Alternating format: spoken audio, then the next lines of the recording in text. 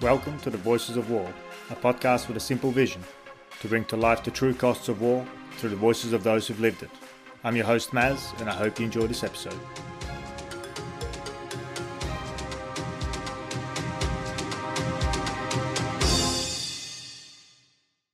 I'm here with Ashley Judd. Ash and I went through our Army officer training at the Royal Military College, Duntroon, all the way back in 2007. Since then, Ash spent about 8 years in the Army and is a veteran of the war in Afghanistan.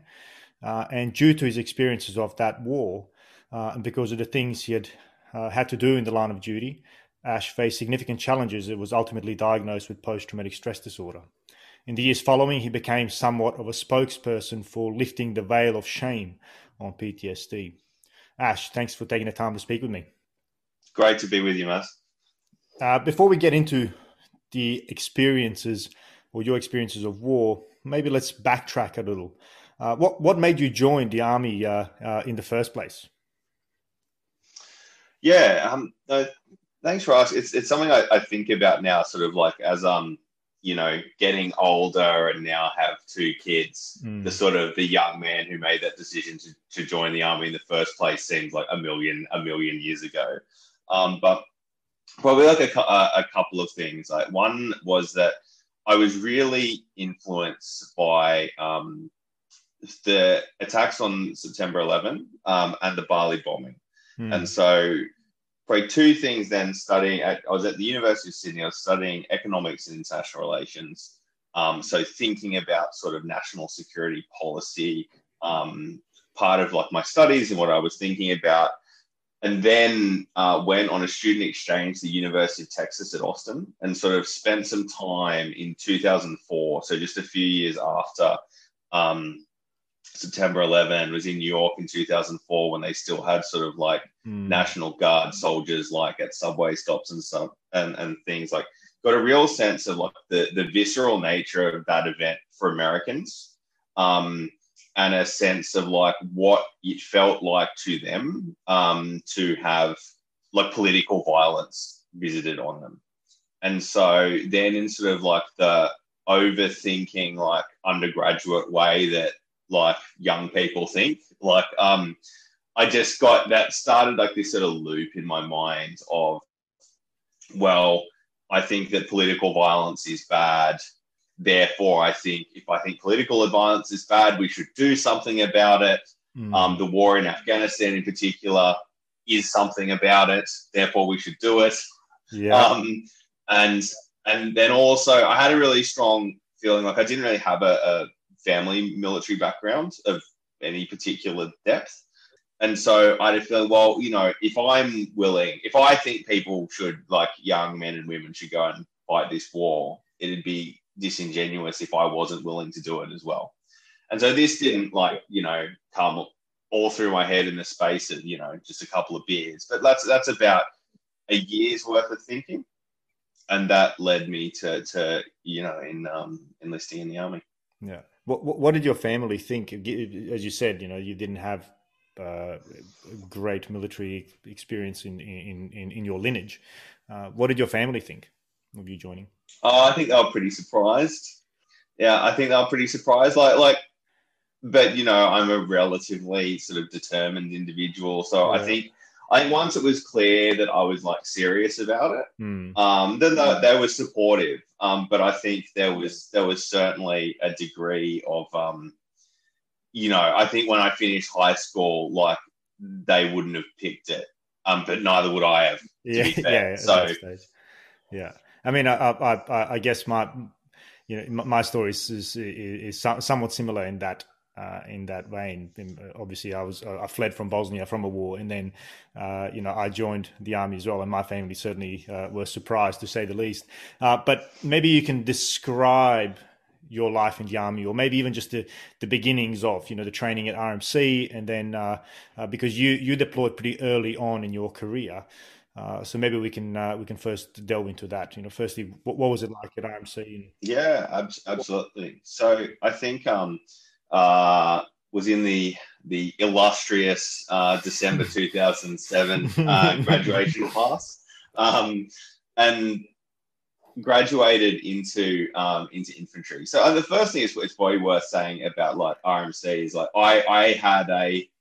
I was about to say I had a fantastic time at RMC, but I don't remember thinking that at the Yeah, time. that's right. Yeah. I remember being pretty glad to leave, but like I looked back on it really fondly, and I think that I was well prepared intellectually.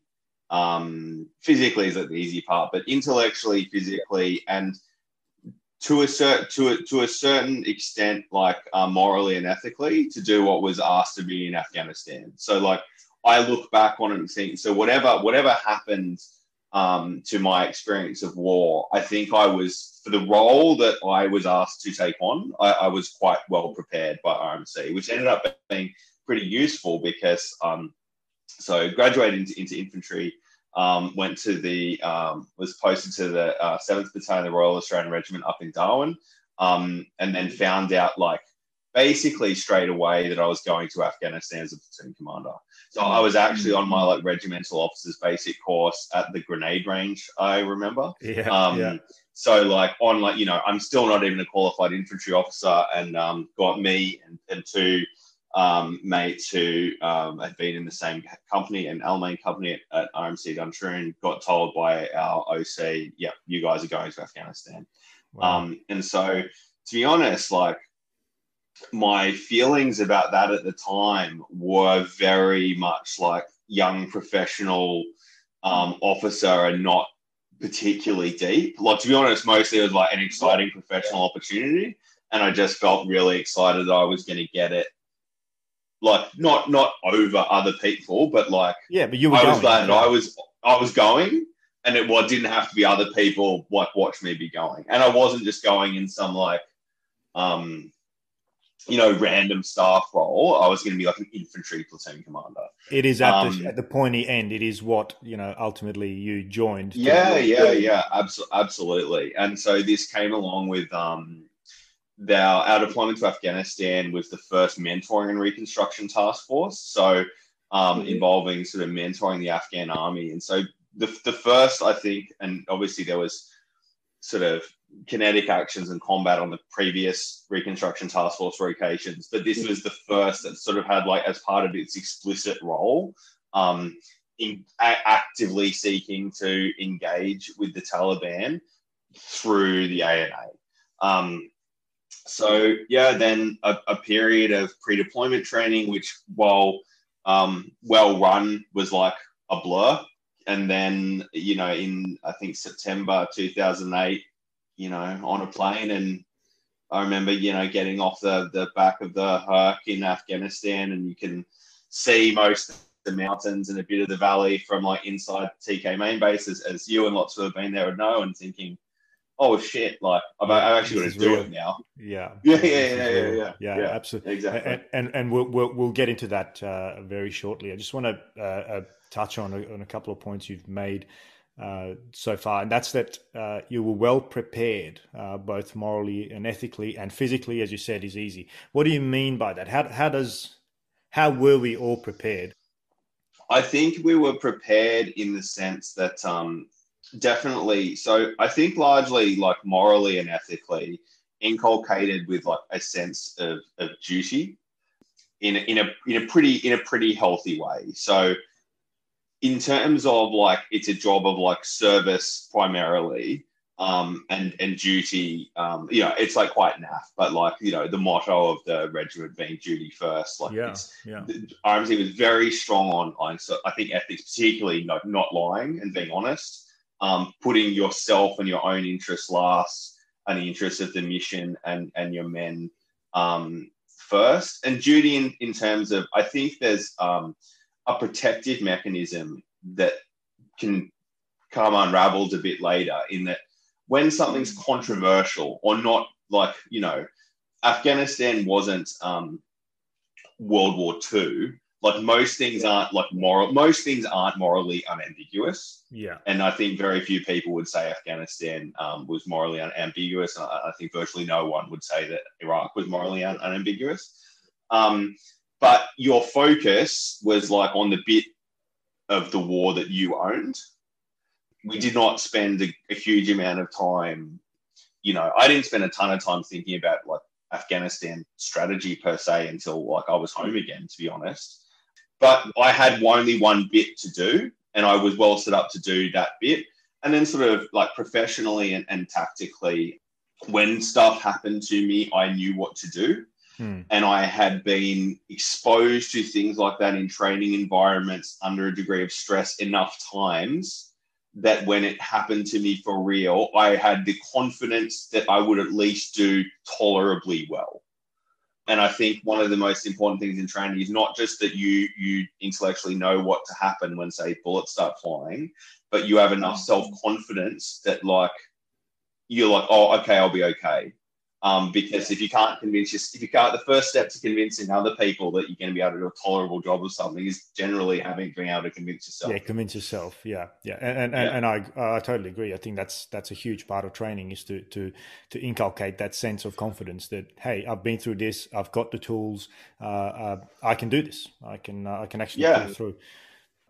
So when you then marched into your unit as a brand new lieutenant, just finishing your regimental officer's basic course, about to deploy into, at that stage, a D war for the Australian Army, taking over a platoon of, presumably, I think you said, and we'll mention both your appearance, firstly your TEDx talk in 2015, but also your interview with Jenny Brocky on SBS in Australia. What was that like being a young platoon commander, relatively inexperienced, and I'm assuming a lot of your soldiers had already been to Afghanistan, or at least to some of the other operational theatres? What was that like? It was intimidating, but it's a good idea that they give these gigs to guys and girls in their early 20s. So like, in retrospect, I'm like, how did anyone take me the slightest bit seriously? Like, what business? What were they thinking? What business did I have? Yeah. But at the time, you're just like, oh, well, this is what I've got to do. Well, I'll be all right. Like, this is told me I'm going to do this. I'm going to do this. So, like, a bit of keen sense of responsibility, and then when you're like really early in in your first leadership role, I think in the military certainly, but in other things as well, in those first months, you're sort of trying out styles a bit. And so I'm relatively laconic and laid back. And so I think it took me a while to settle into a version of myself and self-presentation that made sense for me. But I was lucky to have, corporals and a sergeant had like tons of operational experience, and that was that was a benefit. So you can look at it and be like personally intimidated, or you can the view I mostly took was like, well, at least thank God someone will have done it before. Like, yeah. But it's a pretty serious responsibility. I mean, you're ultimately in charge of this platoon, and in this case, all men, all presumably largely young men. And I think you've made the point a couple of times that appears to at least have a significant influence in how how we send people overseas. That it's generally younger people. Perhaps for us as men, it's we have a whole lot of testosterone during those younger years, and that's probably part of why we, as you alluded to, have the orientation to even go into the fight. Yeah, I was definitely super conscious of. I was very conscious of that. Like I talk about, I talked about before being sort of, didn't spend like an enormous amount of time on the strategy or the big picture.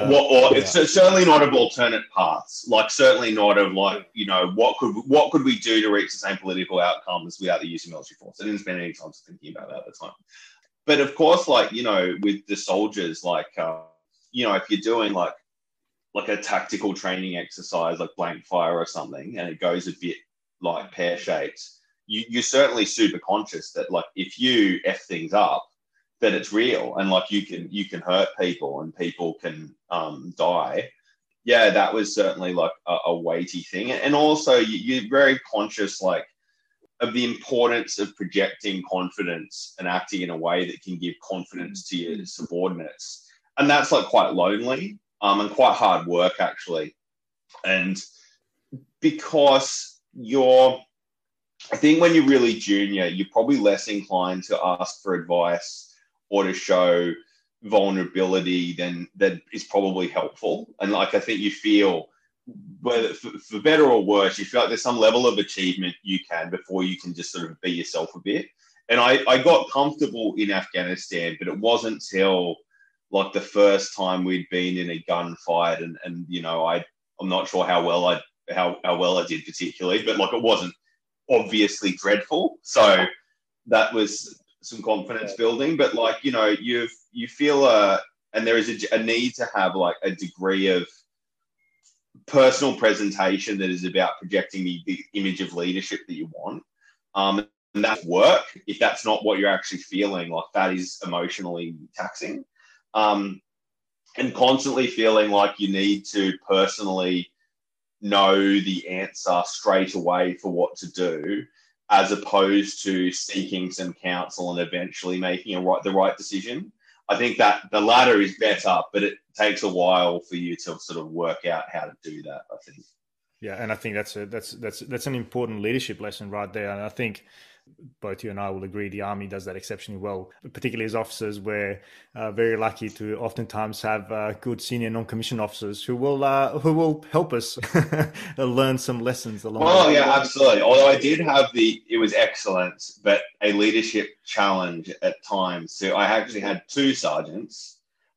Because which is an anomaly, right, for a platoon, is it? That's an anomaly. Yeah. So for the listeners, like the normally you'd match this sort of young lieutenant me with a second in command who's an experienced senior non-commissioned officer, a platoon sergeant, and I had a great infantry sergeant. But to deploy, we actually had some cavalry armored vehicles come with us. And so my two cavalry vehicles were commanded by another sergeant. And so absolutely, we had this fantastic organization with amazing firepower and capability, but I did have the leadership challenge of having to sort of, finding the most appropriate role and like, how does that work? Because that is a bit different. But they were both, the professionalism of both those individuals meant like it absolutely worked. Yeah. But was the challenge for you as a leader, or for them, between them two, kind of recognizing allegiances to you, or where was the challenge? I think it's both, and it's. I think you've got to be really conscious of a leader if you have subordinate leaders of making decisions, and there's always a bit of like theatre in the way we present ourselves is how the world receives us. It's how the world receives us. You can think things in your head, but the world receives you in the way that you talk and move and act. And so I think I learned a lot about being really conscious of giving leaders that worked with me the space to do particular things to allow them to project what we wanted to get across. Is much more effective than sort of me saying X is going to do this and Y is going to do that. And certainly a lot more than me just thinking it, because that doesn't tell anyone anything. Like I might be comfortable by it, but look, people don't know your thoughts. But typically I think it's show rather than tell is a more effective way of, getting what you want across. Yeah. All right. So you then deployed towards the latter part of 2008. And you said you had a significant organization. Maybe tell us a little bit about that. And then what was your job, for the uninitiated? Maybe put it into simple speak. What did you actually have to do on the ground? Yeah, sure. So the organization first, we had nearly 50 soldiers. So basically we had an infantry platoon of about 35 guys, which had 4 armored vehicles, 4 Bushmasters. We also had 2 cavalry vehicles with 6 guys. And then on effectively every mission, we would go out with the same fantastic section of combat engineers with another armored vehicle to help sort of look after the explosive device threat. And on top of that, normally like some artillery, an artillery individual to help us coordinate air and artillery, and a medic, and then, all sorts of other, people that needed to get out into the battle space to do a job, essentially, where my role was transport and security. And the role of our platoon as part of our combat team was that whilst the specific guys in our battle group that were mentoring the Afghan army to fight, with the idea being that the Afghan army would lead the fight with our support, we would help to provide security to them. So basically, if the Afghans were going to like search someone's like house or kala, like their house in a village, we might help with the cordon around it, or we might patrol in depth of that. So basically to beef up security around the Afghan army so that they had the capability to build their level of knowledge and understanding, because they were doing it wasn't training, right? They were doing it live against a live enemy. So essentially, what did that mean? It meant essentially patrolling in the green zone as a formed platoon, looking for the Taliban, more or less, and occasionally finding them. Yeah. And for the episode notes, I'll also put links to your TEDx talk and also your interview with, on ABC Insight. But you've talked about that during that time, during your deployment, you had been involved in a number of contacts, and one particular ambush that it kind of, I think in your words, it really kind of changed your life in many ways. What happened, kind of more broadly, but then we can narrow down maybe into that one specific incident. Yeah, sure. So I think the day I sort of remember most, or was the most influential, was in late December in 2008 in the Chora Valley, and we were doing a fairly standard mission for us at the time, and that's that the Afghan army were doing some searches of suspect houses, and we were forward of them just patrolling to put essentially sort of a bit of hard shoulder between that activity and where we suspected the Taliban were. It was a cold, clear day, and we'd been patrolling for a couple of hours and just had a sense that the enemy were just their patterns of life, and there was very few civilians around, and it just felt like something bad was going to happen. But it felt like that for 2 hours. How did you feel that? What do you mean you felt that? And it really was a feeling, not like intuitive. I think that once you spend, we spent like 95% of the time out in the field, right? So you get to understand what the village atmosphere is like when nothing's going to happen, and then when it doesn't reflect that way. So, typically you see people in their fields, like working, cooking smells from inside compounds, road traffic from the ubiquitous red motorbikes, just people living their life.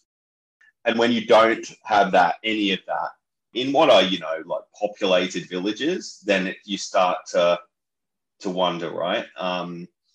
Because that can be a sign of there's a precursor for an attack. And why is that? Why could that be a sign? Just for those, again, who are not necessarily familiar with the context, why would that be a sign? Yeah, for sure.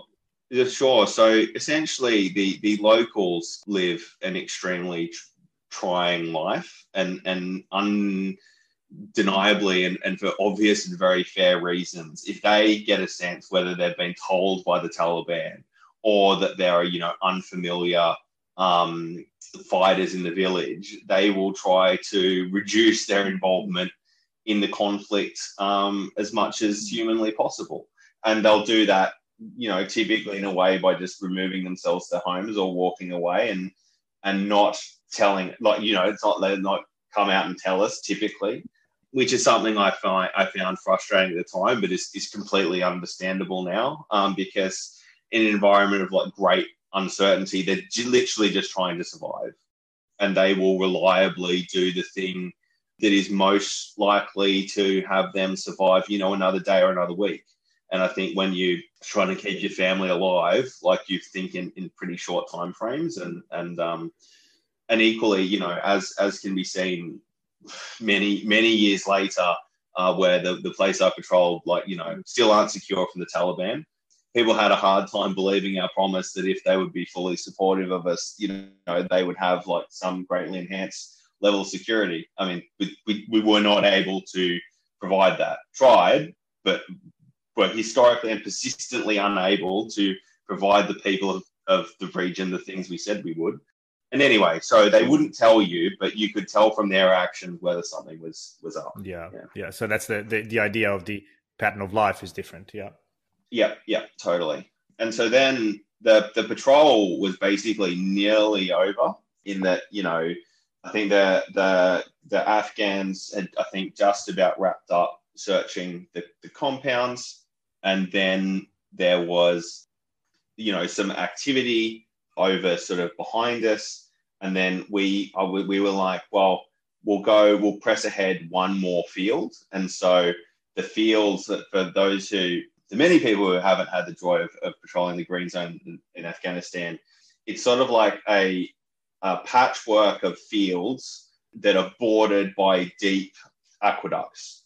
Because they use actually quite an ingenious method of irrigation, where aqueducts are built around every field, and they'll knock down the walls, like flood a field for irrigation, and close it up to move the water on. Water rights being a particularly important deal over there. So you were secure. You could secure yourself or get cover from observational fire in these aqueducts, but out in the field you're open. So we pushed across what was going to be one more field, and reasonably quickly came under pretty intense fire in the open. And I remember going to ground, and so the first RMC drill sergeants would be proud. The first 3 seconds went all right, run down, crawl, observe, and fire. So that, we got that far, all good. And I was just you could hear the whip of bullets and see bullets strike around me and around the half section I was with. And I just literally, my biggest recollection is thinking, I'm going to get shot in the fucking face, and I just hope it doesn't hurt.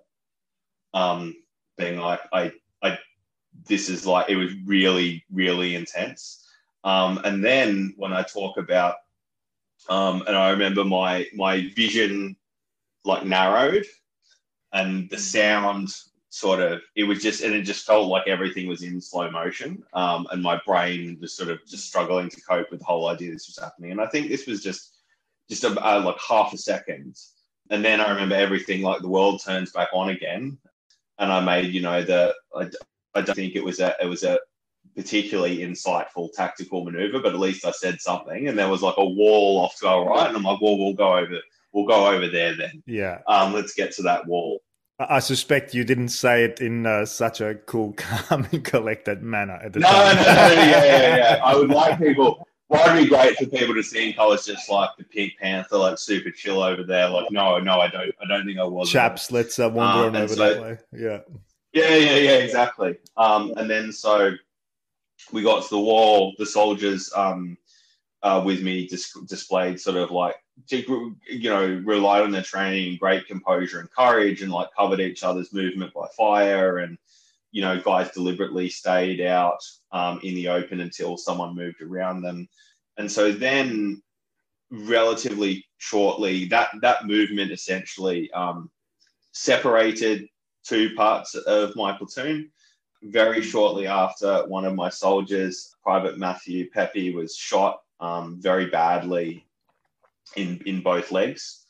And so the remainder of the next hour and a half were an attempt, ultimately successful, to evacuate a wounded casualty while we were pretty well surrounded and at times having a grenade range gunfight with the Taliban.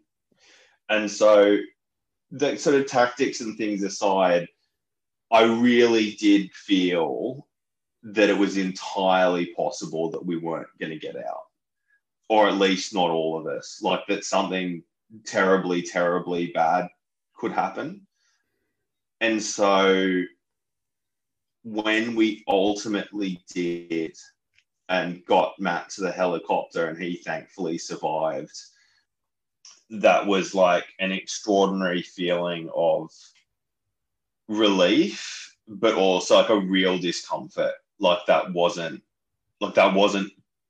good, or, you know, that came much closer to the edge than I might have wanted to. And that day was like, you know, I don't think there was anything sort of like magical about what I did. I think the soldiers, my soldiers and two of my corporals in particular performed with incredible courage and bravery and composure. What makes you say that? You single out two particular corporals. What makes you say that? What did they do? I think that their names are Leon Gray and Nathan Webb, to give them a shout out, but they commanded their sections in really difficult circumstances, with a PHQ that was sort of split.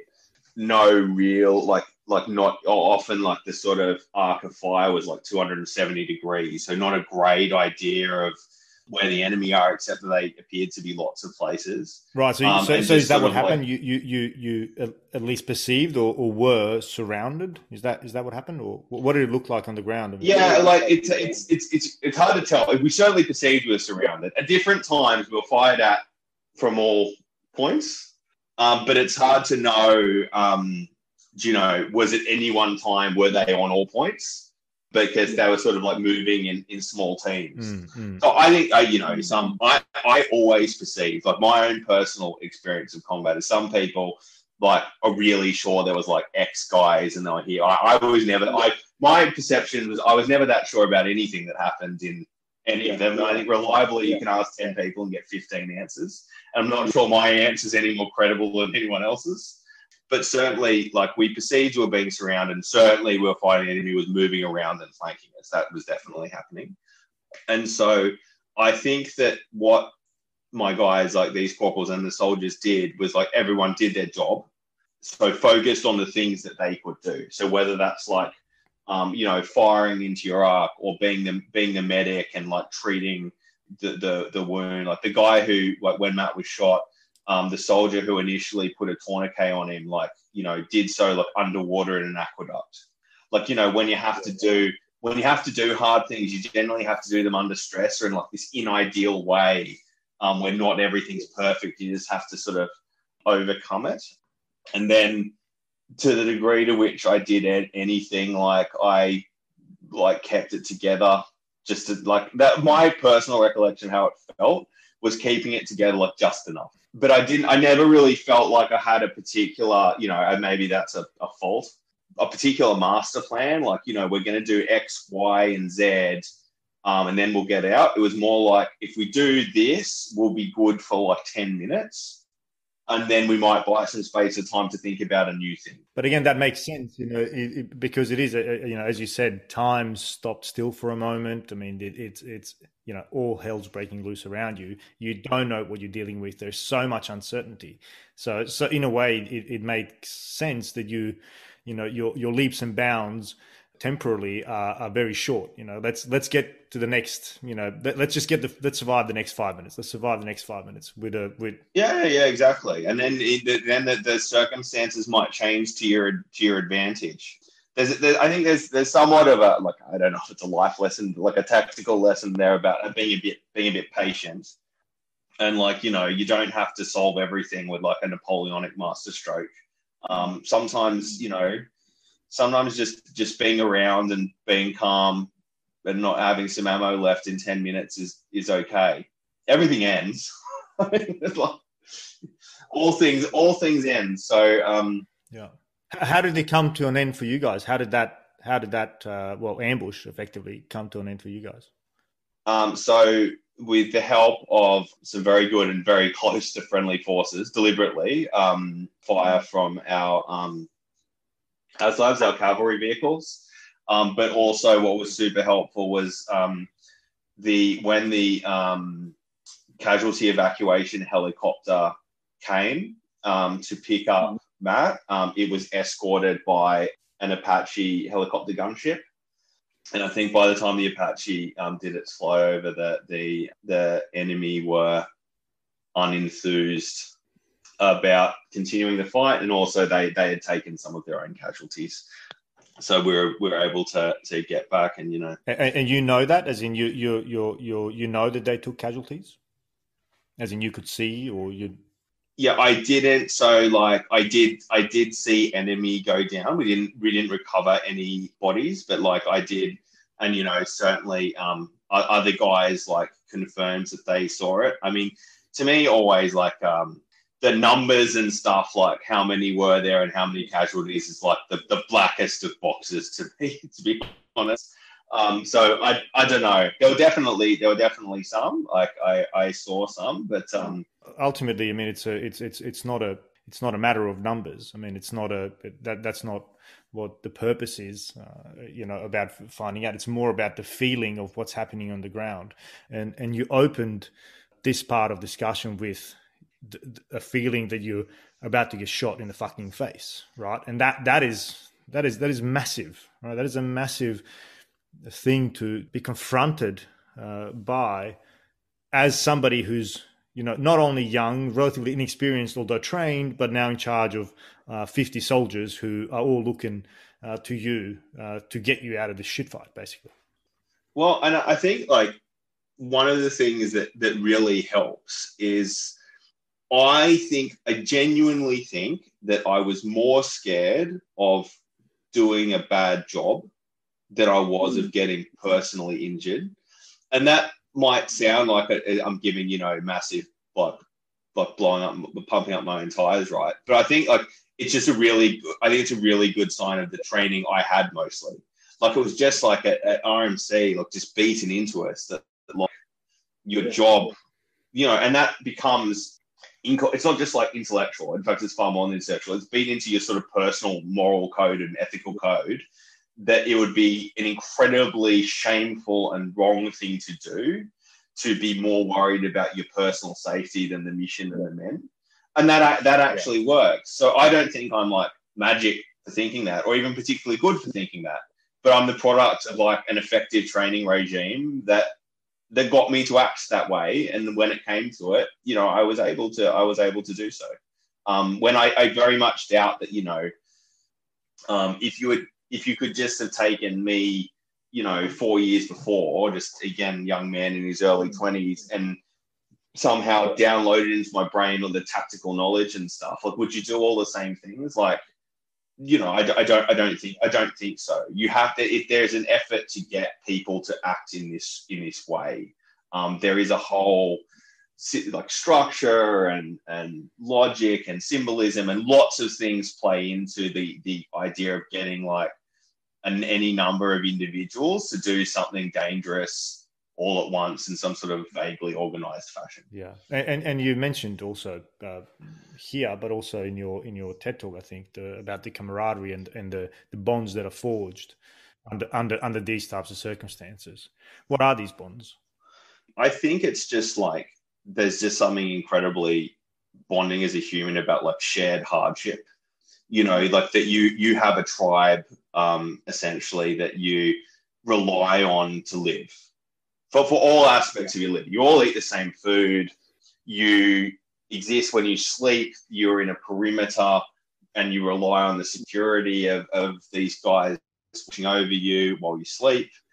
I'm just like, as the platoon commander, I'm essentially like a guy. I've got a rifle, but like a dude with a radio, a map, and a couple of Chinograph pencils, right? Like yeah. All the actual fighting is done by the soldiers. And so I'm relying on them also for my security. They're relying on me to make tactically appropriate and just decisions.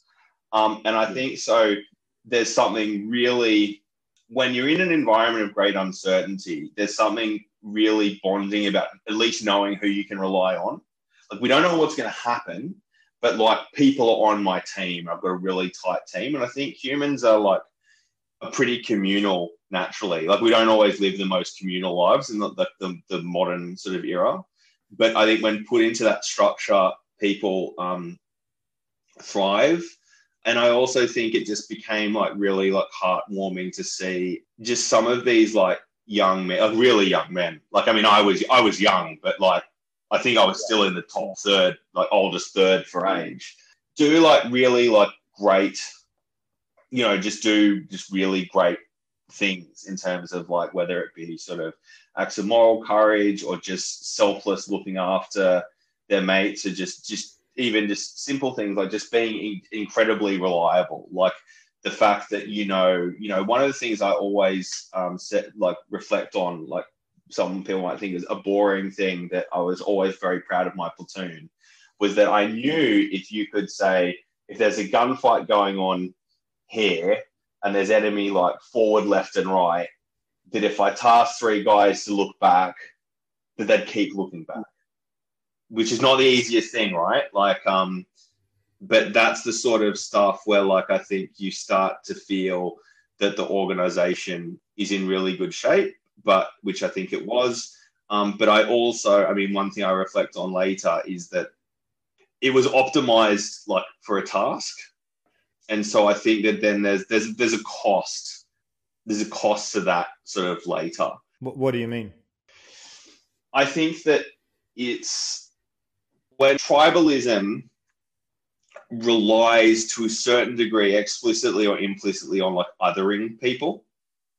So the military sort of big on this, and it helps build bonds of camaraderie. Like we wear different colored headdress, we wear different colored lanyards, we call each other different things. We have actually like a really complex social hierarchy of things where lots of infantry people incorrectly and often quite boorishly perceive themselves at the top of. And so all these social structures matter a ton to how we bond and how we relate to each other in a military context.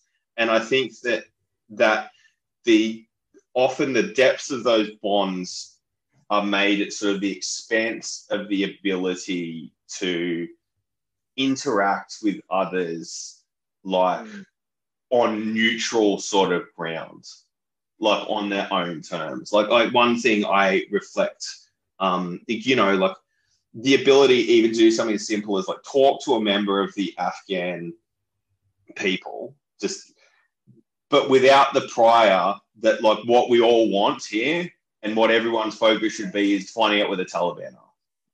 Like sort of removing like your impatience for like, I need one thing from you and I need you to tell it, everything. Yeah, it's very binary, right? It's very binary because it's almost a clash of different identities. You're not necessarily part of my tribe, but we have what I perceive as the same goal. So let's just do this transaction so that we can both go forward and achieve our goals. Yeah, exactly. I don't necessarily need. Yeah, exactly. And I don't need you. Yeah, to be everything not in your tribe. Everything not in your tribe becomes a transaction and viewed through the moral code of your tribe. But like, not everyone has the same moral code or focus. And so when you break that tribe up and then go home in particular, then that becomes hard. And because normal civilians, or as I would call them, normal people, don't prioritize things in the same way for very good reason that they haven't had to for like very specific circumstances. So I think this is where we start, or I mentally start to touch on PTSD stuff. It's just, I often think of it really, and particularly the way my own PTSD, which ended up being diagnosed with, manifested early in the piece, as just like a hyper adaptation to an environment that was no longer appropriate. So you can think about it's a disorder as like pathologizing it. But if we just take that away for a second and describe this as a set of behaviors and thoughts, largely what happened is I think I actually became really good at being like a platoon commander in Afghanistan, at least by the standards of like, not asking for external credibility, but to myself, I felt like really confident that I could do a good job at it, and that then the behaviors that were rewarded both within the tribe and by my superiors and by things that actually happened on the ground became the behaviors I was most comfortable in demonstrating. And they worked there, but that was like a pretty weird there, and not representative of the rest of my life. So the behaviors and the thoughts didn't match the context that you were in when you came back ultimately. Yeah, exactly. Like I think one thing that's quite I liked the intensity of Afghanistan. I liked that everything really mattered. And there's a great deal of fulfillment because whatever your sort of like political views on whether you should be there or not, when you're actually there, well, you're there. And so you may as well do something useful, and certainly try as best as you might to get yourself and others alive. So it's intense, and so that intensity becomes a bit addictive. And then I think you start to give yourself a bit of self-raps about being like a serious person. But when you get home, like not everything has to be at that level of intensity, nor should it be, because it's actually really emotionally draining. And I don't think that we realize the degree to which like even our own ability to perform to that level is extremely time bound. I mean, even just like, obviously, as everyone who's been there knows, the Afghan National Army's discipline wasn't great, right? If you judge it by our standards, and to be honest, if you judge it by any reasonable military standard, the discipline wasn't great. But one thing I didn't spend very little time thinking of back then is like, yeah, sure, but like they're here till the bloody war ends, like, and afterwards. Whereas like I know when I'm going on leave, and I know when I'm going home, and I know when I'm going back to like main base TK, and so there's just a lot of like context and wisdom that comes like with age, where you look back and think of things with a lot more nuance. But to be honest, like I don't think any of that nuance would have helped me be a platoon commander particularly. Like I don't like the subtle distinctions would have probably got a bit in the way of a bias for action, and a bit in the way of like having the confidence to like real clarity of thought.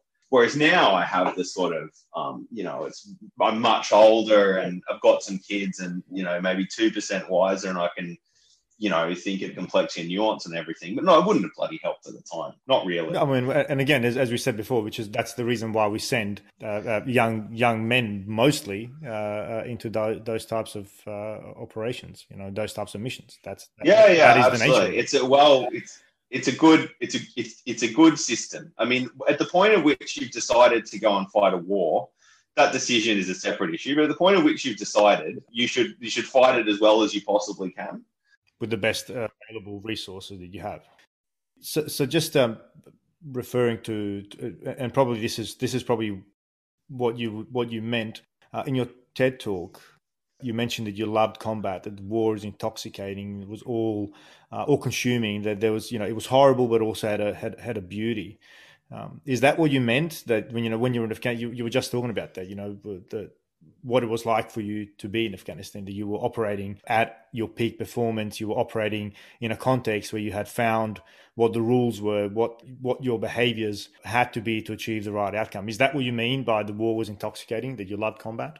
Yeah, absolutely. So like you feel like you're operating at peak performance. You feel like you're doing things that matter. So you're getting like constant intrinsic reward. You're able to build a team to a really high level performance, because very rarely for the world they have nothing else to do. So they don't have any competing distractions, and actually at a very minimum you have high alignment, because if we can agree on nothing else, everyone wants to live through the thing.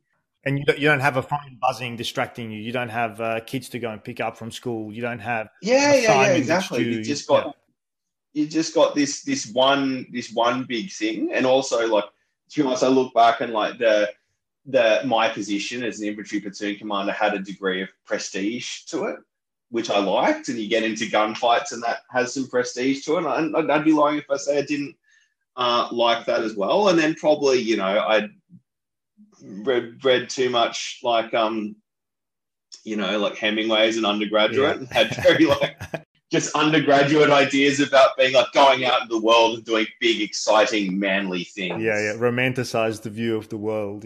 Yeah, it's an extraordinarily romanticized view of the world, which sort of like absences a bit of nuance, but like gave me, it was an enormously integral part of my identity.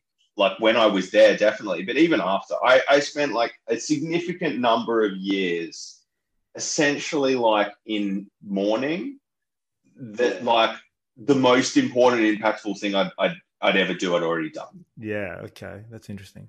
And really struggling to see, like, there were things, other things I'd like to do and want to do, but like not being able to imagine like a world in which I didn't spend like most days thinking or talking about what happened in Afghanistan, which like wasn't particularly healthy. And fundamentally became part of like what was like a mental, significant mental health distress that like I will have with me for the rest of my life. So was that part of the unraveling, so to speak, or I think as you refer to it as the long shadow of the war that followed you back? Was that part of it? Yeah, I think definitely, because I idealize. So there's a couple of things that happen together. One, I had sort of your traditional, like, I think there were three sort of aspects of the sort of distress I was in that you could wrap a bow in and call sort of the PTSD and major depression diagnosis that I've got. So one was just like the persistent imagery of the conflict itself. Mm-hmm. So like flashbacks, like physical reactions, like being hyperreactive. That was one part. And then two sort of aspects of, I guess, like a bit of like moral injury. One being just like, well, what on earth was the point of all that? And these are two ideas that are a bit sort of juxtaposed. One being like, what on earth was the point of all that? For our soldiers, for myself, a little bit at the time for the people of Afghanistan. But to be honest, this is pretty inward thought. Like, what was the point about of your that? tribe? And that makes sense. Yeah. And then for me, just like just feeling increasingly distant from like the identity I was most happy with, which was like as this like sort of warrior. And the more distant I got from that, my job and just being in civilian life, and just became like really, really sort of like deeply unhappy, depressed, essentially. And how long after from when you came back, or did it happen immediately, or was it sometime later? I think about 6 months after I came back, it started unraveling in terms of, persistent bad moods and recurrent imagery in my head. But it wasn't until I came back in mid-2009, it wasn't until like late 2010 that I was diagnosed. And at the point of my diagnosis, I was like very like, off the rails. I was drinking extremely heavily. It was impacting my relationship with my then wife.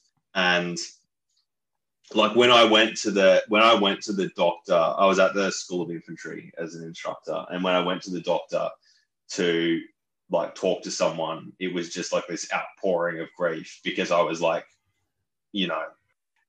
I don't think I've ever felt truly suicidal in terms of like having an active plan. But that's one of two times in my life I've definitely felt that without some sort of intervention that is beyond my capability to do, like I don't know how I can do anything. Yeah. Like that something bad will happen and I don't really have a fully formed thought of what it is, but without like someone's got to do something right now and I don't know what that is to help me. Yeah. How did you know you were at that point? How did you know that it's time to go and see someone?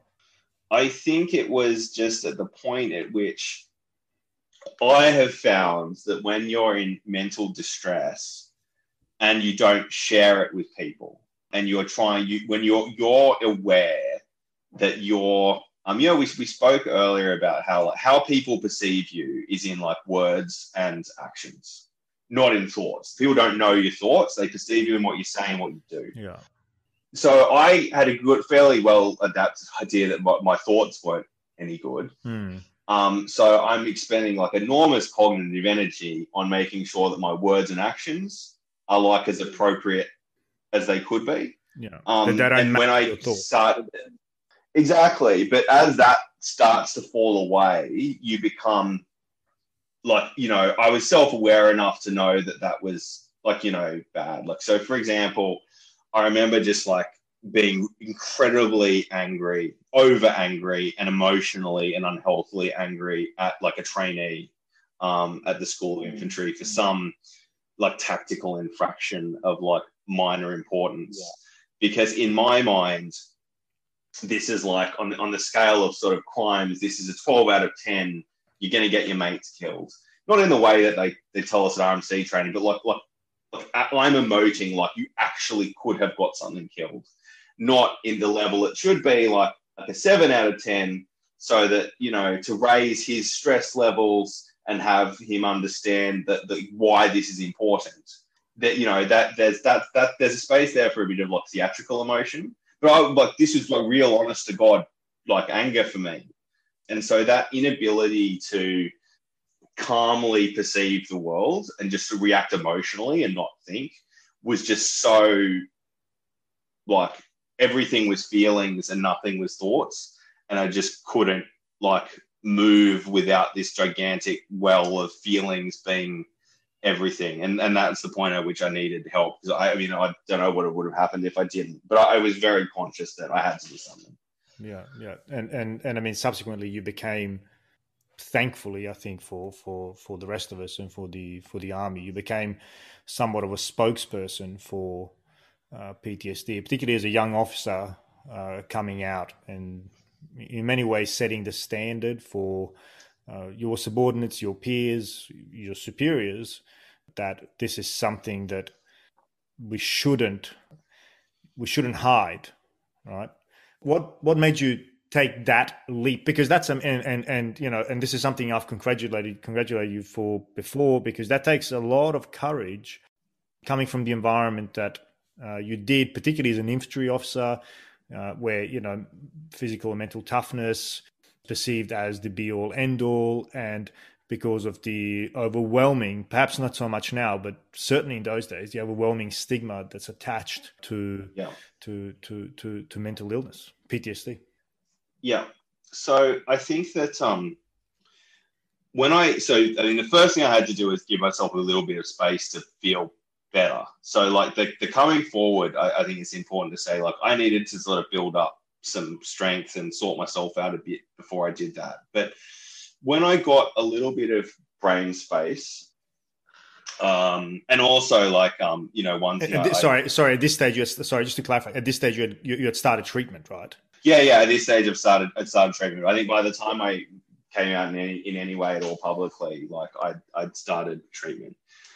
I think the thing to understand is that I was in treatment firstly before I came out for a while to sort of get the strength and sort of perspective and like brain space to even think about it. But one of the things that I reflected on was that I just didn't have like, it would have been easier to come forward if I'd had a role model of like no one else had really done it, right? And like to be clear, the way I was aware of. To be clear, I never expected that it was going to be like the 1970s, and that if I said I had PTSD, everyone was going to be like, "Oh, well, like you're a linger and like not talk." Yeah. I didn't think any of that was going to happen. But what there wasn't that I could see was an ability to say that and have people simultaneously be like, "Okay, he's got this this health issue he's getting treated for." But I still see him as like a competent professional who has a future in the army. That's what I didn't trust. And so one big thing that made a difference was, if you remember General Cantwell, who had been the commander of Australian forces in the Middle East, and had also been as a junior officer, because I read his book, had fought on exchange with the British Army in the First Gulf War. And so he wrote a book about having, like a pretty severe mental health episode. And I admired him for his bravery, but what actually got me more interested was, I think the response from the service community was like quite positive. And then so that was one thing. And then the other was I was seeing, certain of my soldiers having like severe mental health drama. And like, I was then became conscious, well, like, I might think that I don't have a role model for this, but like, do they? Like, and and so all that led to like really a quite like a kind of spur of the moment decision to talk about having like what it started to talk about having had having PTSD, chronic condition, like just on my Facebook, and then getting like 120 comments of like really nice stuff from people, and then most tellingly getting two soldiers individually from my platoon telling me that they thought like that they were the only ones from the platoon who had problems, and like wondering what was wrong with them individually. And just thinking, well, like that's such a great tragedy, right? Like we had completely unnecessarily, these guys completely unnecessarily had at least like, it's not going to fix everything, but the pain of wondering what was particularly wrong with them. And so that led suffering to in darkness on their own. Yeah. Like in like not, with like not even anyone to talk to about, like not even, again, the bond of a shared experience.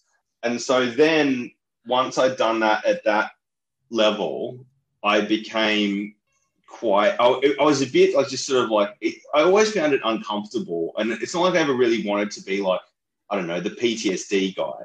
And like, but life happens, and I think mostly like your ability to do good things is as much like circumstantial as it is like some grand design.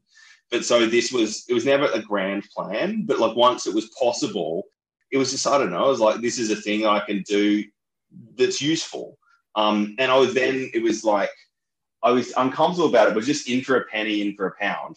Like, so it was like, well, if I'm going to say it on Facebook, then I can go on TV and say it, or I can go on, be on like an internal like defense video thing. And I think it gave me a lot of, first of all, I think it was just like the right thing to do.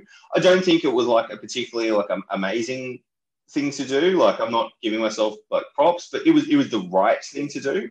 And that made me feel better, which helped. Like feel useful, which helped, I think, in how I was feeling.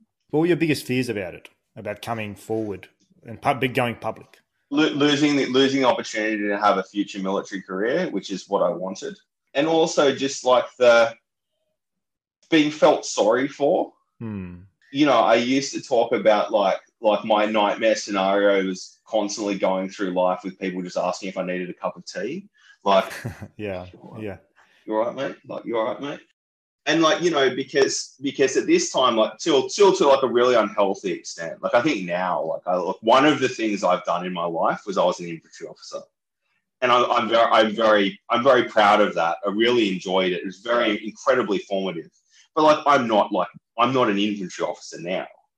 And the first thing I say when I describe myself is not that I'm an ex-infantry officer. Yeah.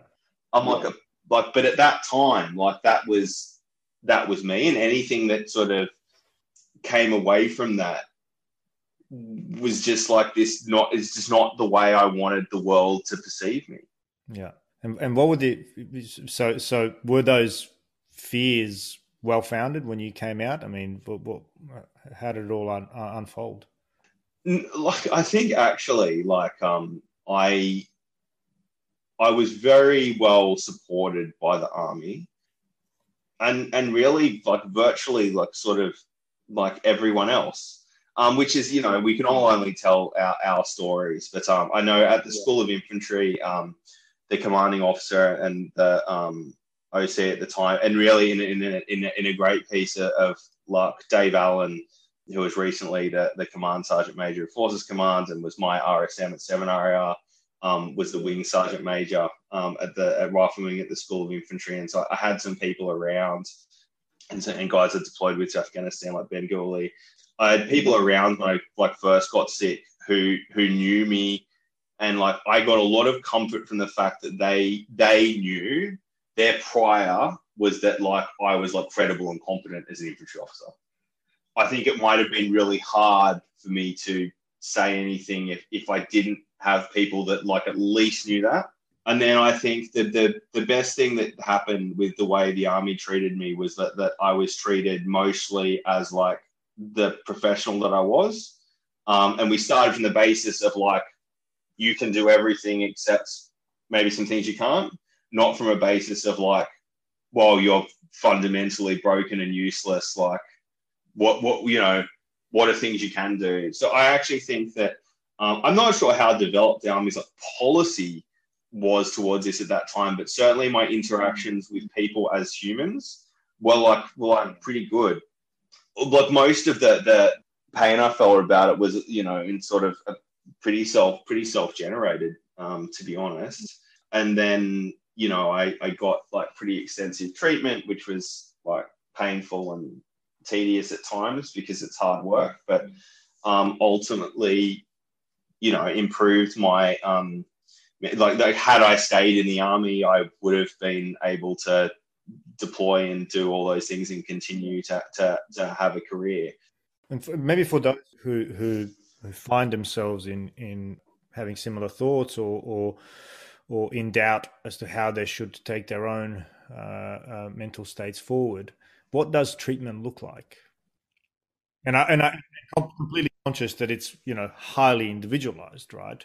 But what did your treatment look like? Yeah, sure. So it had a couple of arms to it. So for the vast majority of the past, 10 years, I have been taking antidepressant medication, and which I went on like quite early in my treatment because I required a bit of like mood stabilization. So for some people, it includes going to a psychiatrist, so like a medical doctor, and potentially prescribing some medication. And then secondly, like some talking therapy, which is typically like cognitive behavioral therapy, which basically, like if I can sum it up in a sentence poorly, because I was the recipient, not the giver of the therapy, thank God, to learn how to remember things without reliving them. Right. So that a memory doesn't become, we as humans can remember images, even painful ones, at a much more muted level of emotion than we experienced in the first time. But sometimes for people with post-traumatic stress disorder, they're not really experiencing memories the way we commonly understand memories. They're experiencing the memory as if it's happening again, which can be sort of like very like disruptive and threatening. So it's not like you're never going to forget that it happened. You actually need to remember it happened. You just need to remember it as a memory, not as like a present event. Yeah. Which I guess, and just to clarify a point, and perhaps that's an important point to make. What you just described there ultimately is PTSD. Right? Yeah, it is essentially. You can't delete the memory, right? But what PTSD ultimately is that when you remember that memory, you end up reliving all the emotions, sounds, smells, everything else that is associated. Is that accurate? Yeah, absolutely. Your brain's sort of doing that as a protective mechanism to give you and then fills you up with cortisol and adrenaline to give your like lizard brain is giving you, or the least developed part of your brain is giving you what your body needs to put up like a fight or flight response. But that's not helpful because you might be in like aisle 8 at Coles, like looking for like pasta sauce. And so, and one thing that I would sort of add to that is like how I think about like PTSD now, like which I still have, and like I have I had a bad run of mental health in 2018. So I wasn't even in the army anymore. That resulted in me like spending a couple of months away from work and going back on medication. So which I'm still on now, and I imagine I'll be on for the rest of my life. So it was a reminder that this is sort of like a chronic thing you always have. Is like the way I see it is like my brain works a bit differently to how it might have if I'd never gone to Afghanistan, but in good ways as well as bad. So, like, I certainly think when I look back on how I was before this, there are things that I've just learned about myself and the world that I don't know, maybe I could have learned them some other way, but this is how I learned them. Like, so, a degree of like empathy, like I'm a much more empathetic person than I was before all this happened. And I think much more able to see, seeing in myself, I think I've done some things to like some moderate degree of success, but I've also been at times of like really, really pronounced distress and unable to do very basic things at all. And so I guess having had the experience of seeing that can happen to me, I like to think I'm much more able to pick the good from the bad in others in like a much more nuanced way, and really to give people the benefit of the doubt generally, and to generally assume like good intention, because I think, and my sort of being public about my own mental health started from a base of just sort of taking a punt that most people were pretty all right. That sometimes institutions are bad at things, but like most people are pretty okay. And most people will act decently if you give them a chance. And that I've been like, that decision has been like rewarded like time and time again, for me. And I'd like to think I try to like apply that in my own life, and that my own experiences say that, that remains a way to go. Yeah, no, that's powerful, and that's a fantastic insight into life. I think. I mean, it's you've been dealt some tough cards, but you've realized that, and you increased your own level of self-awareness. It's allowed you to build bridges that perhaps would never have existed otherwise between you and others. And I think that in itself is if there is a silver lining, that's a monstrous one. Particularly now as a father, now in the civilian world where people haven't necessarily, thankfully, experienced the things that you have. The fact that it allows you to be more empathetic, because we're all struggling, right? Yeah. we're all trying to create perceptions in people through our actions and behaviors that are more often than not, I would say, not very congruent with our mind, right? We're all suffering somehow in some way in our mind. Absolutely. I know, Maz, that you and I are the fathers of young children.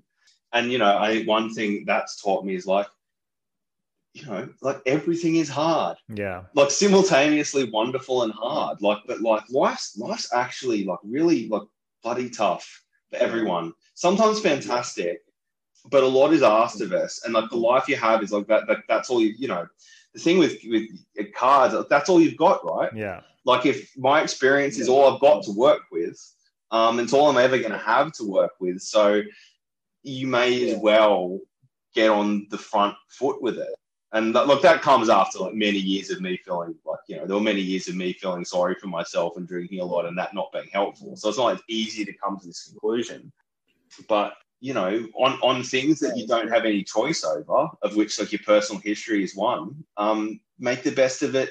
Make the best of it that you possibly can. If for no other reason, then what else are you going to do? Yeah. And that's a wonderful way to sum it up, and I think that's it's kind of taken us towards the end of our chat as well. I think appropriately so, but I just want to maybe finish on the fact that as of now, end of last year, I think we've got nearly 500 veterans who've committed suicide and have died as a consequence of their service. And undoubtedly, I think you made a very was that with I think it was with Jenny Brocky. You made a very interesting statement that kind of left untouched there. But you said, "Let's wait until the war ends, right, to see how many sufferers we truly have because of all the things you've discussed. People are not inclined to report, when the war's still going on because they all want to go back. We all want to go and deploy and do the job, right?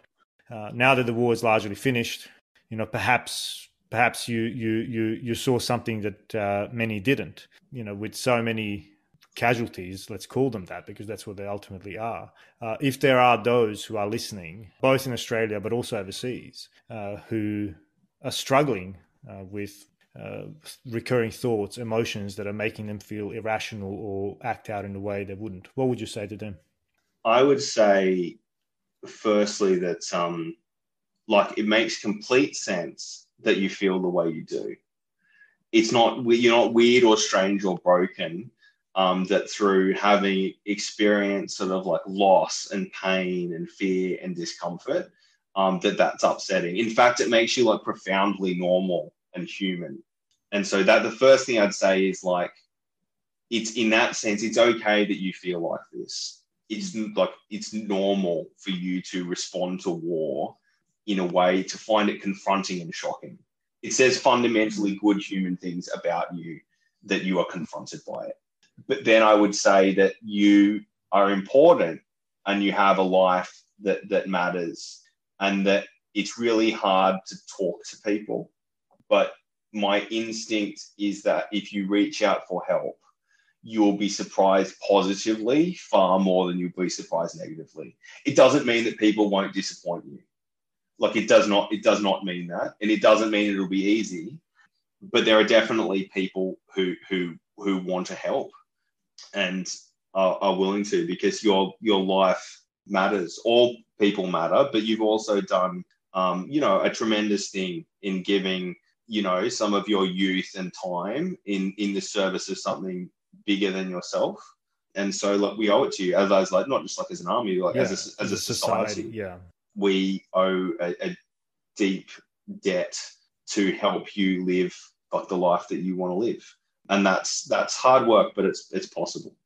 So, I'm not going to be chosen to come up with like a pithy 3-word slogan because I think I just spoke for 5 minutes.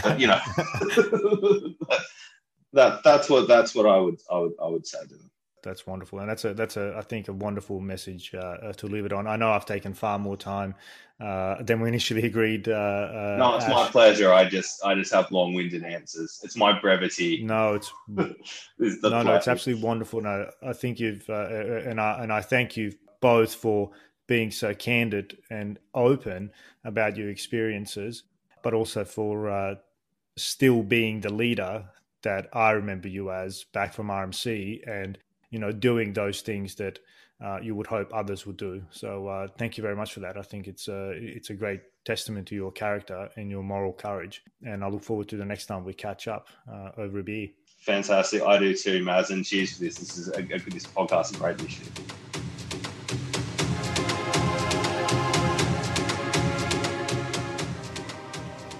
Thanks for joining us for another episode of The Voices of War. You can access all episodes on www.thevoicesofwar.com or by subscribing wherever you get your favorite podcasts. And while you're there, please give us a review, as we'd love to hear what you think. If you'd like to recommend a guest for the show, you can reach me on info@thevoicesofwar.com.